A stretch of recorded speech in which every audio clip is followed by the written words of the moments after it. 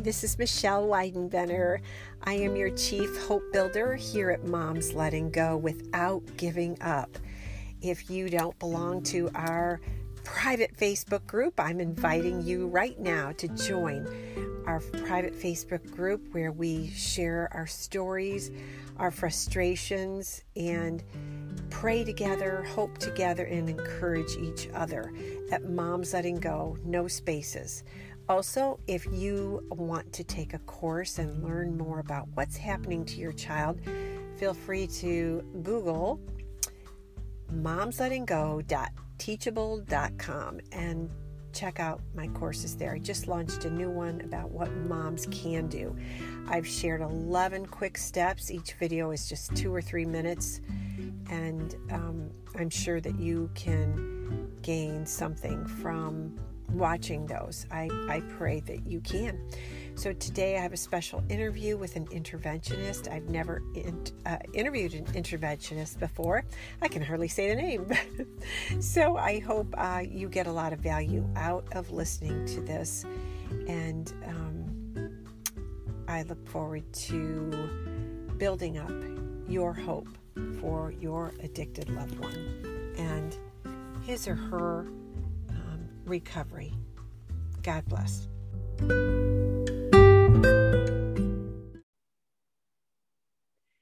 So today we are interviewing Bobby Newman, and I'd love to give you a brief introduction. He helps families save the lives of their addicted loved ones by guiding them through an intervention for drug or alcohol addiction. And is that business of helping, I guess you could say business, is very gratifying to him. He went from a very strong moral upbringing in southern Oklahoma to a drug-related downfall that had him facing prison. So he understands what it's like for those who are addicted. But that's what enables him to cut through the resistance and manipulative tactics of an addicted person and help them choose life and recovery. He's educated more than 100,000 youth on the dangers of drug abuse, and he's helped thousands of people with drug and alcohol rehabilitation. Many of those he helped with their addictions as a substance abuse counselor. Now more than anything, he's a drug intervention specialist. His focus is on doing interventions that turn situations from tragic to hopeful. A successful intervention is about preparation. So when he arrives to a family's home, he has one intention, and that is getting the person in the doors of an effective rehab facility. His clear intentions resonate with the family and gives them a boost of confidence and strength. So, moms, I'd love to welcome Bobby Newman. I had never met an interventionist like Bobby before, and so I had asked him to come and answer some questions for us. How are you doing? I'm doing great. Thank you for having me. Yeah, our pleasure. Where are you meeting us from? Where do you live right now? I'm in Kansas City, Kansas. Okay. And what's the weather like? 50, my wife and I went for a walk this morning, and it was 53 degrees, but very sunny, a slight breeze, but it'll warm up to about 65 degrees, but it's beautiful. Blue skies, and it's pretty nice. Beautiful. Yeah, we have similar weather here. I think it's going to be in northern Indiana, probably in the upper 60s and a little bit of the lower 70s this week. So it's really rare. So how many years, did I say how many years you've been an interventionist? How long have you been doing this? The first intervention that I went on, it was quasi an intervention, but it was in 2001. And I've been involved with intervention since 2003, onwards. Not so much. I was setting up a drug education program, during that time, and kind of got called out to, hey, we need you to go get this guy in New York, and did that. And then, but I've been heavily involved since 2005 with interventions. And so when I talked to you the other day, you said some weeks you have 2 to 3 different interventions to go to all over the country. Yes, I mean, it could be, obviously sometimes it just depends on the situation. I was in LA once. I took a kid, this was last year, I took a kid from Texas to a program just outside of LA. And then they ended up having another family right there in two different families right there in LA that needed help. And then in between that, I went to Salt Lake City. That's where it was at, Salt Lake City. To do an intervention up there. And so I ended up doing like 4 interventions in like, I don't know, less than 5 days. Wow. But, usually it's about 1 or 2 a week. Sometimes you get stuck someplace for, 3 days or so, 2 or 3 days trying to get the person convinced to go and to get things set up to where, if they don't go, they go pretty much 85 to 90% of the time at the time of the intervention. But for those that don't, we set things up to where, the family can kind of hold their position and eventually they'll agree to go get treatment. So. Okay. So if it doesn't happen when you're there, sometimes you have to go back or the family follows up with what you initiated and eventually gets them there. Okay. Yeah, there's a plan. You put a plan in place and that's what the family needs to hold strong. And, there's a lot of variables there that are specific to each individual family. So if moms want to know about you, they can go to newmaninterventions.com. But you had sent me the other day a couple things that I just love. 25 tips to successful interventions. Is that something that is available there for them if they go?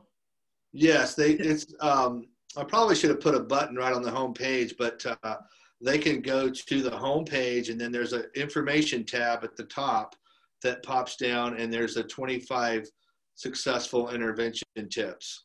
Okay. And also you have them there's a letter writing guide. And I thought that was really interesting. It sounds like you have the family write letters. Can you just tell us a little bit more about that and where it plugs into the piece of intervening?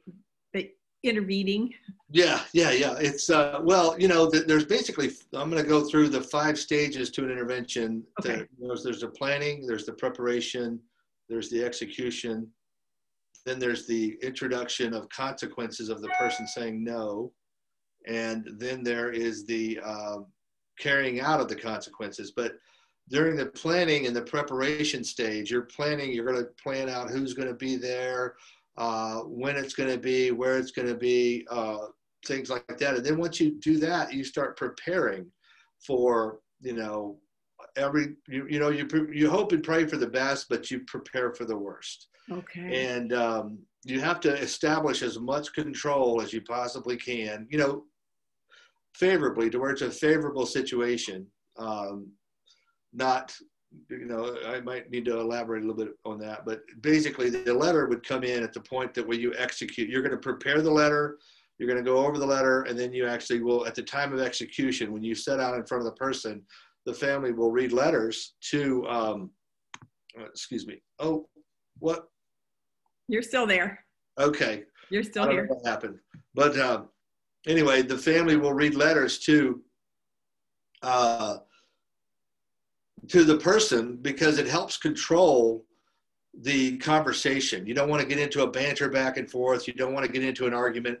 The person is more likely to listen to you if you're reading something for a couple of reasons. Number one, you put your heartfelt, thoughts down on paper.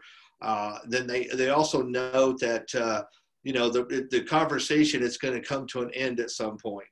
So they'll listen to what you have to say. And if they interrupt, because they're likely, a lot of times arguing and fighting and they want to interrupt, they want to manipulate the conversation. This allows us to gain control and they were more likely to listen to us. And then it's usually over, it's not a long letter. It's usually, a couple of paragraphs, maybe 3 or 4 paragraphs. I mean, 4 is a little bit long. You can, communicate too much in these type of things. So. Oh, yeah, I would think. Yeah. So. And so then, like, every family member that is in the room, does does the addicted loved one know that that letter sharing is going to happen? Have they had a chance to write a letter too? No, they don't know anything about anything until we're in front of them in the living room. They don't know Okay. we're there. They don't know it's coming. I mean, there are interventions where you can do an invitation and you can invite the person over, and I have done those before. But typically, you know, when it gets to the point of the family calling for an intervention, it's the situation has usually gone on for a long time and it's out of control. It's just very volatile. You know, it's or somebody like, you know, a lot of times it's you know, it's single moms that are, or elderly moms that have an adult child living, or, you know, Yeah. not child, but you know what I'm saying. They're An adult child. Yeah. living in the house, and it's basically it's just taking over the whole situation. So they don't. If you tell them anything's going to happen, then they're not going to be there. They're going to, you know, it gives them the chance to build their defenses up. Again, I've done that in situations to where there was no other option, or maybe that was the, you know, based off what I was being told, that would seem like it might be the more favorable thing. And I've had a lot of success with it, but usually the person doesn't know anything. We're usually sitting down in front of them and they look and they go, oh, you know, what's going on? And I introduce myself and I'll say, you know, my name's Bobby. I'm a counselor. I've been talking to your family. They're very concerned. They love you very much. And they have a few things they would like to say. Would you be willing to listen? And then the person usually sits down and then they'll listen, and then we start in. Now, everyone, you ask one question about, that doesn't necessarily mean that everybody that's in the room is going to have a letter. Okay. Because, I mean, let's say that you have 5 or 6 family members, or 7 or 8. I don't, you know, you can have too many, honestly, but. Then they feel attacked. Yeah, and then it's kind of after the 3rd or 4th letter, they're going to get the point, and it's kind of like, you kind of lose the momentum. Yeah. So that makes sense. So what's the most difficult part of being an interventionist, of doing your job? What's the most difficult part? Is getting the family to stay unified and stay, I mean, everybody in the family and the friends have to be on the same page. That's very important. It's fundamental. Everybody has to come together. They got to put aside any differences that they might have with each other, any disagreements or anything like that. They have to come together, and they have to operate as a unit together for one purpose, is to get the person into treatment. So maintaining that throughout is the hard part. If we can do that and the family will maintain that unification and solidarity, the chances that the person are going to go to rehab is very, very high. Oh, good. So when you say, well, can you give me an example of something that a mom might say or do to sabotage that? Like give me an example of when you say everybody needs to stay unified. Will she decide, well, maybe it's okay if he doesn't go or she doesn't go, or maybe she can just do this instead? Does she start faltering? What does that look like? Yeah, that's a great example, because, you know, that's exactly what happens. You know, somebody gets it, they don't realize that, oh, I didn't know it was going to be this difficult. And we've done a lot of work trying to get them prepared for this. Even I have an intervention course, and then I go over you know, once they do the course, then they do, you know, the 25 tips, and we go over everything. And I tell them, and I often repeat myself several times, but, you know, then we pull the lid off of it and everything comes flying out, and they go, oh, I didn't know it was going to be like that. And they'll say, well, now that the person wants, I'll go to get treatment, but I want to pick the program, or I'll go to a methadone clinic, or I'll go to, you know, I'll do something other than what the family wants the person to do. And those decisions are made before, where the person's going to go. All the travel arrangements are made. I mean, you know, are planned out. You know, that's all part of it. It's all done prior to the person get treatment. So do you help the family then choose the logistics of where their child is going to go before, based on maybe insurance, or if they feel they need a dual diagnosis program, or what is it that you look at prior to having that decision made? We look at all what's going on with the person, what their, you know, history's like. We get, you know, as much information as we can about the person's history, the drugs they're using, what's going on. Then we also look at the resources that the family have, whether it be insurance or whether it be, you know, financial, or, you know, a combination of both. And then we give them some options to look at with treatment programs. We also highly encourage the person not go locally, not go. I mean, sometimes people have kids and they have, things like that, but that's not the thing that's going to actually change their, handle their addiction. I mean, there's a lot of factors there. So we kind of go through it and explain it to the family, have them talk to some treatment centers. If they don't have one picked out already, have them talk to the treatment centers, and then, get all of that worked out, how much it's going to cost, what's the insurance going to cover, and things like that. And we look at like the logistics of travel, Sure. like that. So. Wow. So that sounds like it takes up a bunch of time where they're actually, you've got to educate them first on, the course or the 25 steps, asking them all the right questions. And you have also a whole intervention process document too that probably guides them. So how much time does that usually take on the front end before you actually sit down with the addicted loved one? Well, I can do, usually when treatment centers call me, a lot of times the counselors have been working with the family for days and weeks, and then they call me and say, hey, we want you to be in Cleveland tomorrow afternoon. And I'll have to get on the phone with the family, give them all the information that I have, and then I email it to them, and then when I land, I'll meet with them. And so it could be a matter of hours. I mean, it doesn't take a long time. It takes as long as it needs to take, but at the same time, usually time is of the essence, and time can be the enemy. In other words, usually when they call me, it's it's like right before they go over the cliff, and we need to get there. We need to get something done.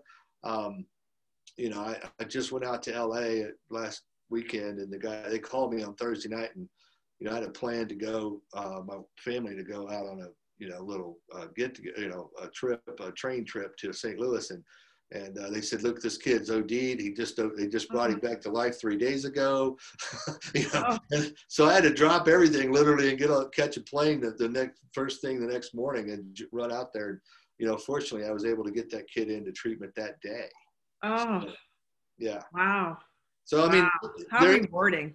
Yeah. And he's there. And of course, he wasn't necessarily happy, but after he got through the initial withdrawal, he's out actually doing there, and he's doing really, really well.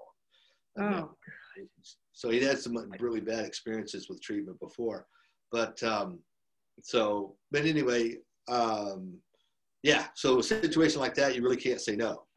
Right. Oh yeah. Well, it's a part of what you do, and I'm sure your family understands too. So I'm sure you started being like, well, let's just grab this moment when we have it. Just like today, I said, hey, when can you interview? And you're like, well, right now would be good. And I'm like, okay, let's do it. Seize the moment. Right. Right. So are there only certain rehabs or recovery places that you work for? It sounds like sometimes they call you with a situation.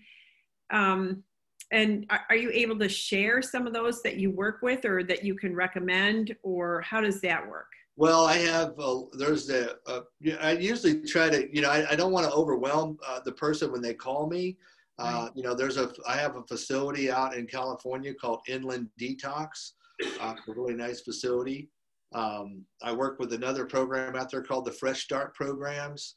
And then there's a 12-step program in Houston. And then there's also a program in Atlanta.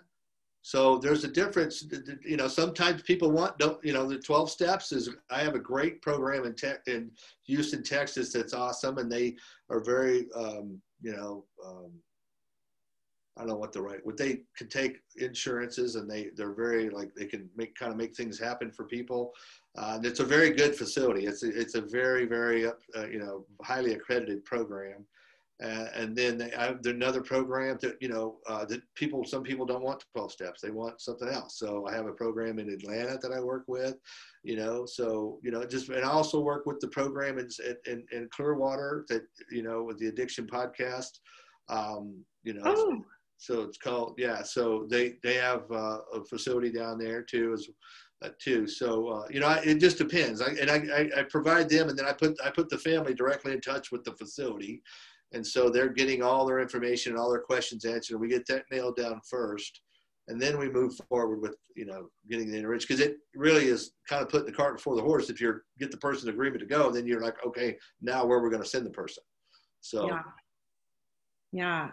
Do you ever recommend families learn from your course and try to create an intervention on their own? And if so, are they typically successful? We've had a lot of success with the course, and sometimes this is very informative. Sometimes the family will say, you know what, I think that we can do this on our own. Oh. Or they will do the course and they realize, wait a minute, we realize now that we can't do this on our own. There's a lot more to this than we thought. And the emotions run high. Right. And you really need somebody to be there. If the person, I had a family up in, it was New Jersey, Philadelphia, I can't remember, but anyway, up in the East Coast and Northeast, and they had a guy there, a family member that was kind of somewhat not totally disconnected, but he wasn't as emotionally tied in, and he was able to go in there and facilitate it all, and he did a beautiful job, and they went in and it worked wonderfully, and they did the course and they went in and it was like, it was like clockwork. Sometimes the person is not available. I mean, it's a tough gig, because even when I have a 28-year-old son, and when he needed help, 15 years ago or 14 years ago, I had to get help. I had to have a coach. Oh, yeah. Because, interesting. Yeah, because I mean, even though this is what I do for a living for other families, when it comes to your own family, it's a totally different ballgame. Oh, that's so good to know. Yeah. It is, you're right in the middle of it, and emotions are just very difficult. Are any of the programs that I have a lot of moms in the group too, who can't, that maybe they've already paid for so many different, rehabs, right? And they're like, I'm not doing that again. I already paid here, and I paid here. Do you have any that are free, or where they can get in and then eventually start working to pay their own way? Well, I have a couple of programs that I know about. The situation, and there are some programs, there's I don't know if you guys may have heard of Teen Challenge. Yeah. They have a great program. They do have adult, services as well. Right. The problem with that, the situation is that usually with those programs, they require the person to be willing. Yeah.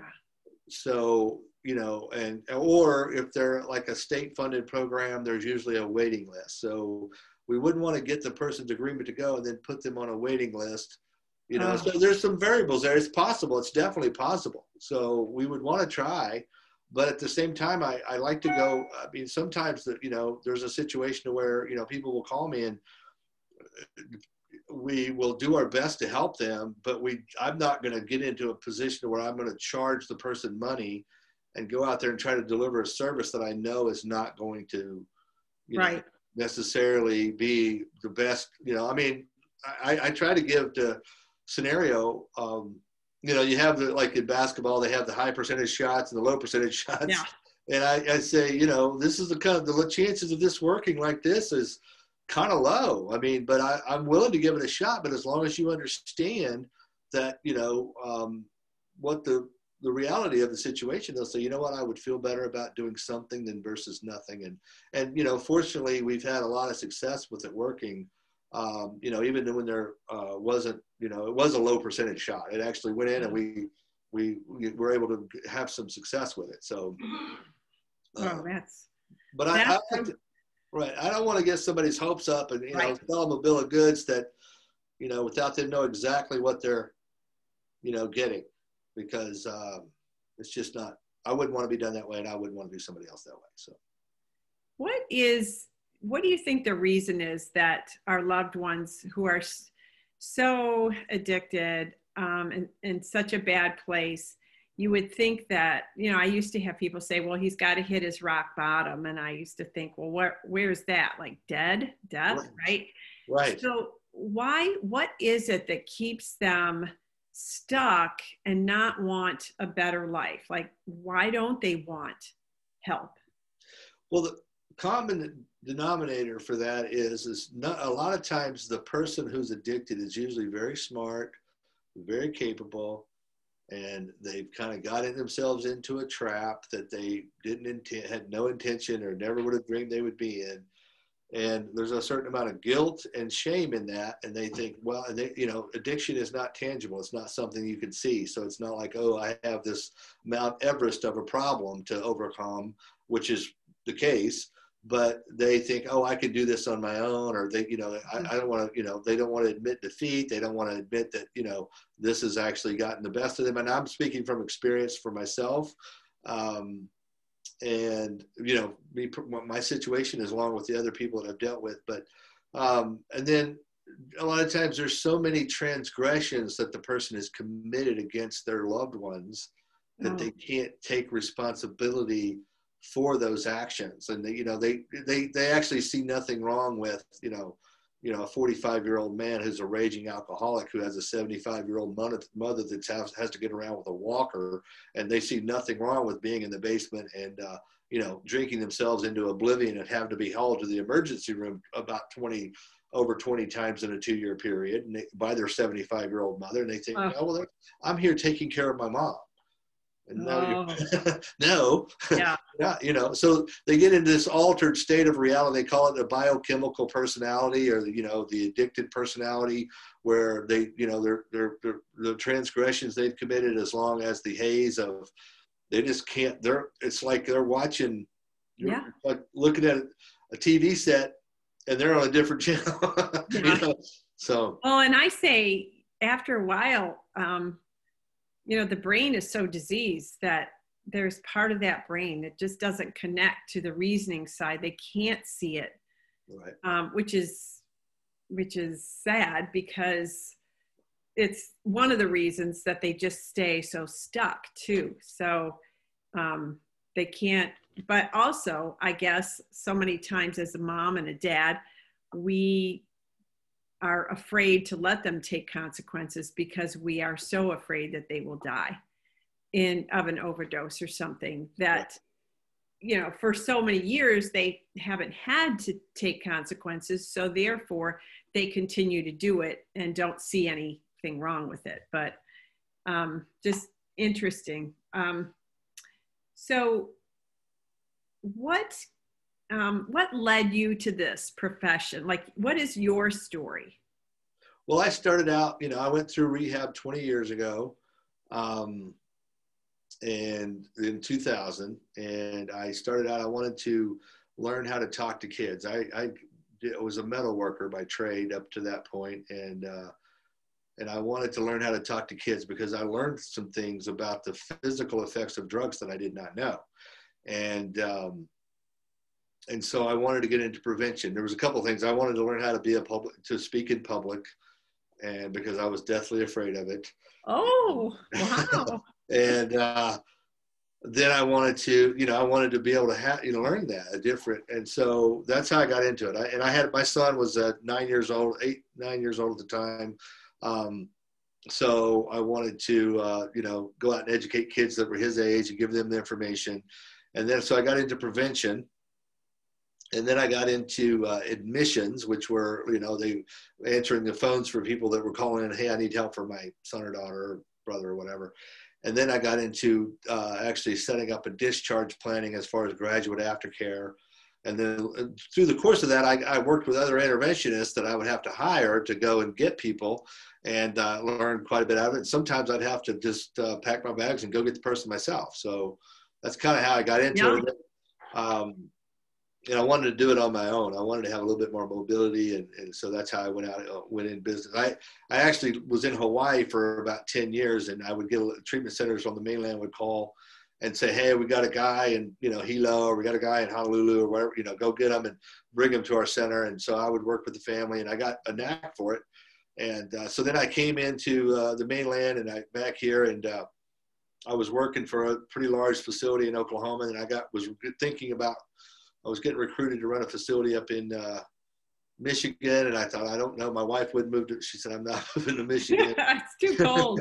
And then I thought, well, I could, and I had keep having these people call me and, I need you to go do it. So I do an intervention here, do an intervention there. And I thought, I might as well just, do it. Yeah.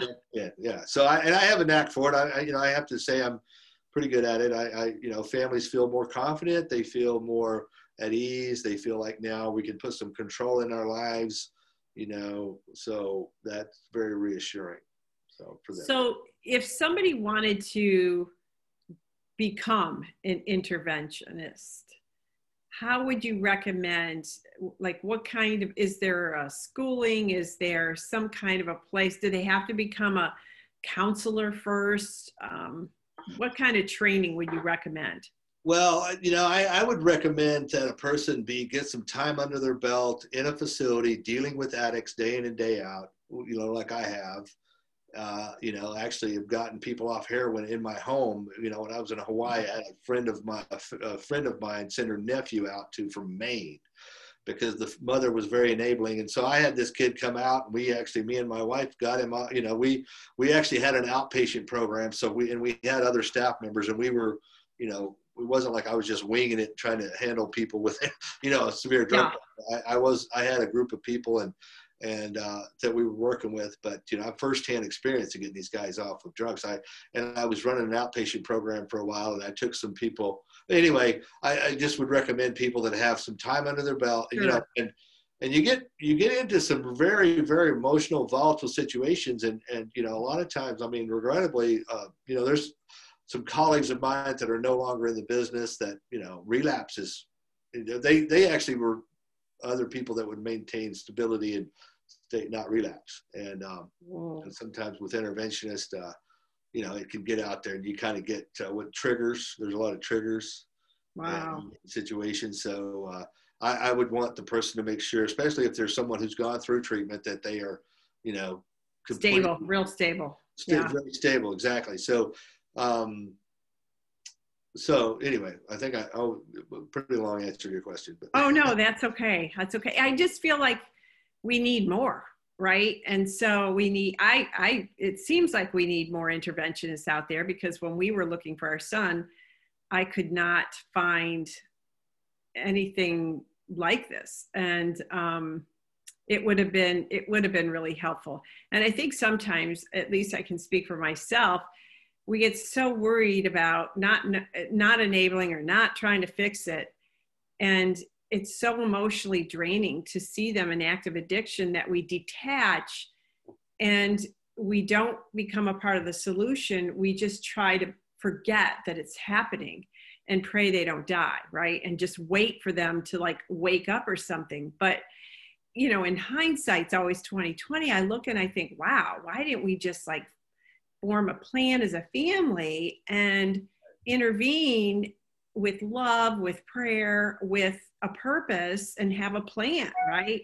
But I think it's because we didn't know how, and we didn't know where to get what we needed, right? And so that's another reason why I wanted you here today, because I want to inspire other people to find help like you, but also become the help like you, by, maybe making their mess a message, by doing something to help in the addiction world too. I'm going to go on my phone and see if there's any questions, but we're going to have feedback from auditory. So hang on a second. Let me just make sure. I don't know how to do this without. See,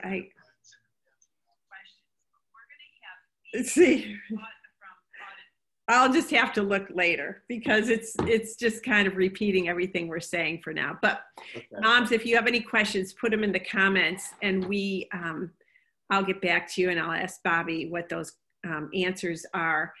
But if a mom wanted to try her own way to intervene without, maybe she can't afford an interventionist. Right.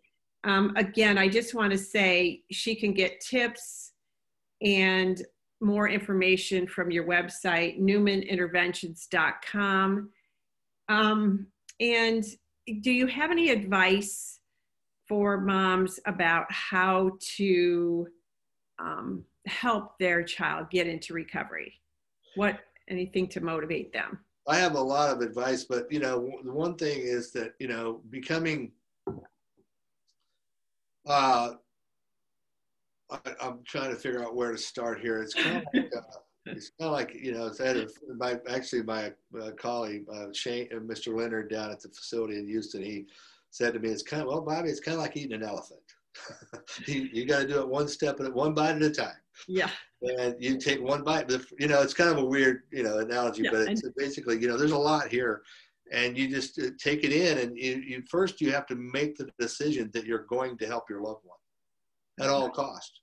And you sit there and go, oh, well, I tried this and I tried that and that didn't work and they did that. You know what?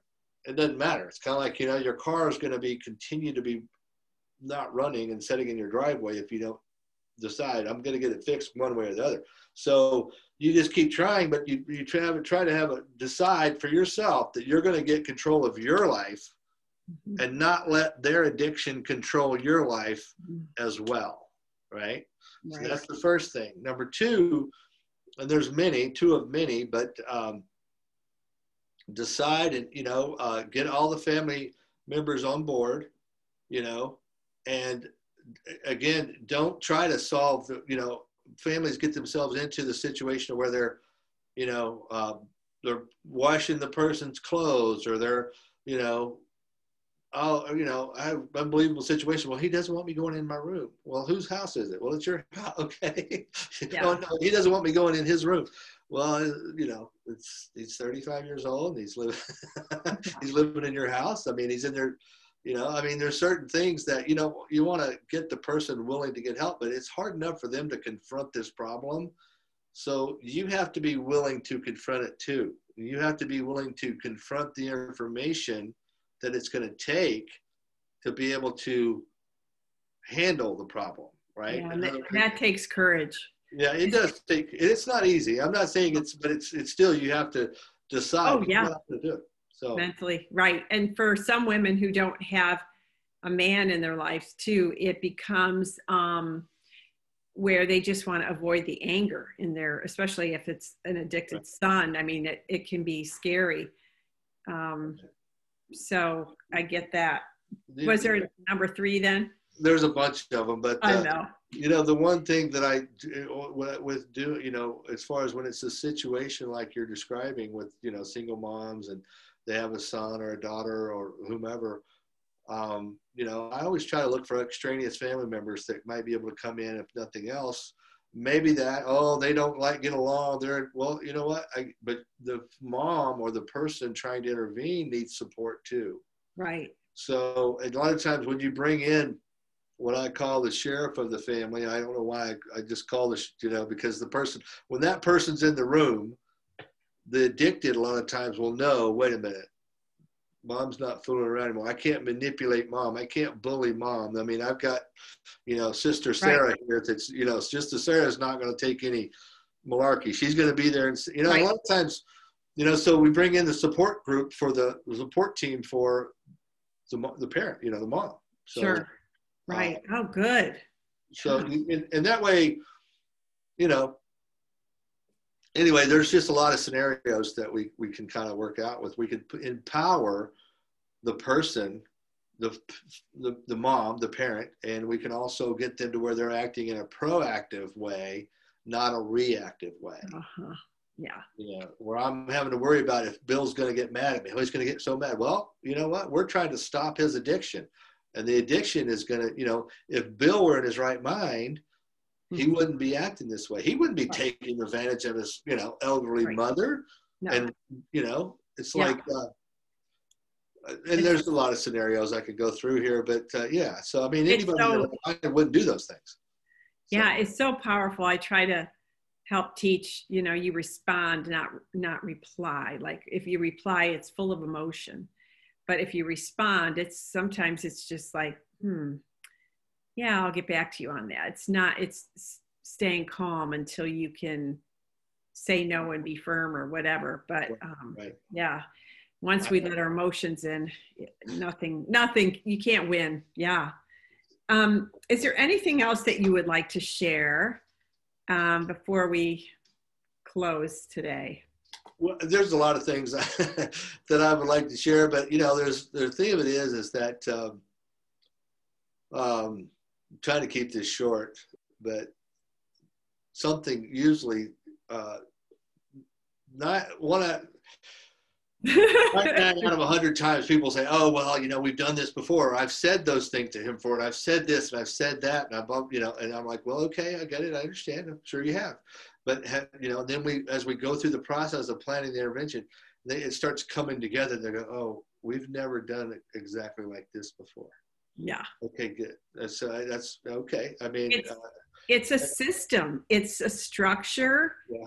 And there's confidence in that. There's support. There's strength in that. It's like, building a wall. It's just very firm with, I totally agree with, putting systems and structures in place where, you A, then B, then C, just because you can, once you have more success with that. But that's great. That's great to know that sometimes they think they have it, but they don't. Oh my. Sorry about that. It's one of the saying goes in the field of intervention, it's that every fire needs oxygen and every addict needs an enabler. Oh. If you shut off the oxygen, you're going to put the fire out.